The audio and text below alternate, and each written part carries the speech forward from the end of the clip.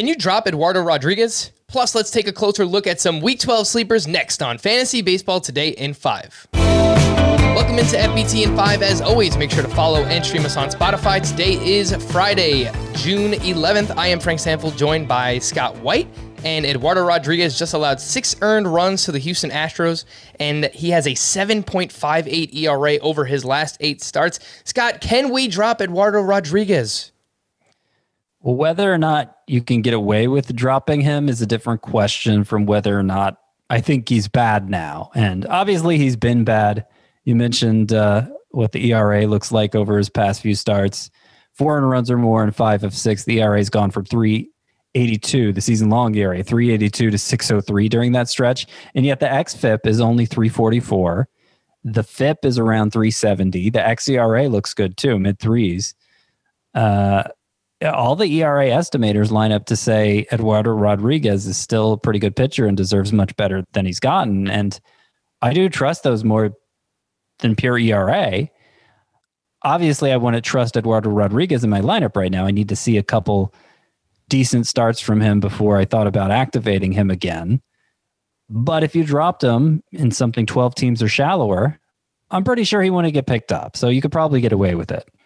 Well, would you drop him for Mike Minor, who had a great start on Thursday at the Oakland A's? 7 innings, 1 run, 1 walk, 8 strikeouts. And now over his last 6 starts, he has a 3.32 ERA. He's 58% rostered and faces the Tigers next week. Would you drop Eduardo Rodriguez for Mike Minor?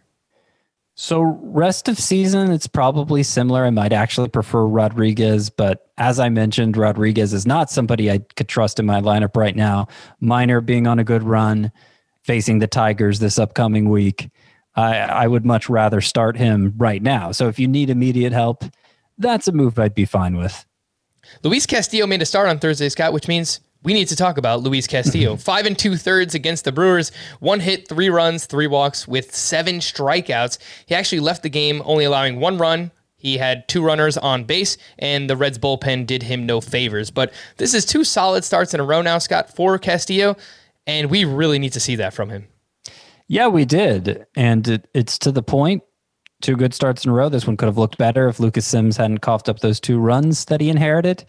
But yeah, 2 good starts in a row for Castillo. I said that's what it would take for me to get Eduardo Rodriguez back in my lineup. And so I think that's where I am with Castillo, ready to think about getting him back in my lineup. But it just so happens he lines up for 2 starts this upcoming week at Milwaukee and at San Diego.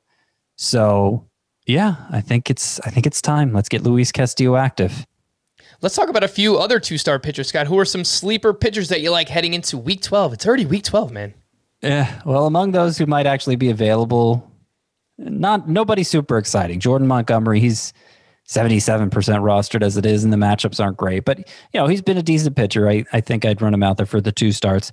Austin Gomber, I'd feel better about if his 2 starts weren't at home, where he's actually been okay so far. But Coors Field, that's going to come back to bite him at some point.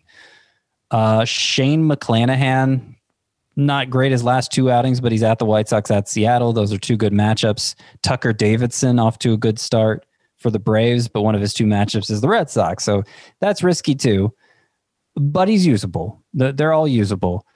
I do like a couple of 1-start guys a little better. Tarek Skubal, who has been great with the strikeouts recently. He's at Kansas City. It's a good matchup. Yusei Kikuchi goes against the Rays, and the Rays struggle against left-handers, so I feel good about that one.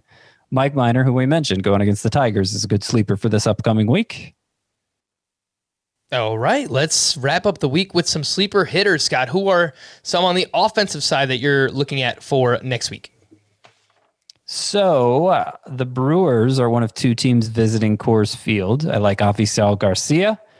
I like Willy Adames, whose numbers away from Tropicana Field. It looks like that venue was really holding him back, and now he gets a few games at Colorado, a few games in Milwaukee, 2 great hitters venues. How could it go wrong?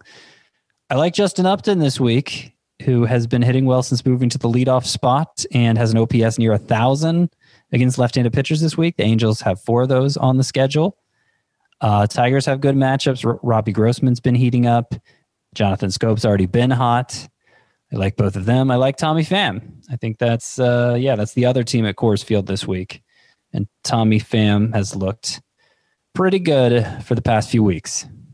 Yeah, Jonathan Schoop in particular, his last 24 games, a .358 batting average with 8 home runs. He's only 63% rostered. That is a name I can get behind as well here, Scott. For more extensive fantasy baseball coverage, listen to the Fantasy Baseball Today podcast on Spotify, Apple Podcasts, Stitcher, your smart speakers, or anywhere else podcasts are found. And thanks for listening to Fantasy Baseball Today in 5. If you enjoyed the pod, please leave a 5-star review on Apple. We'll be back again on Monday. Bye-bye!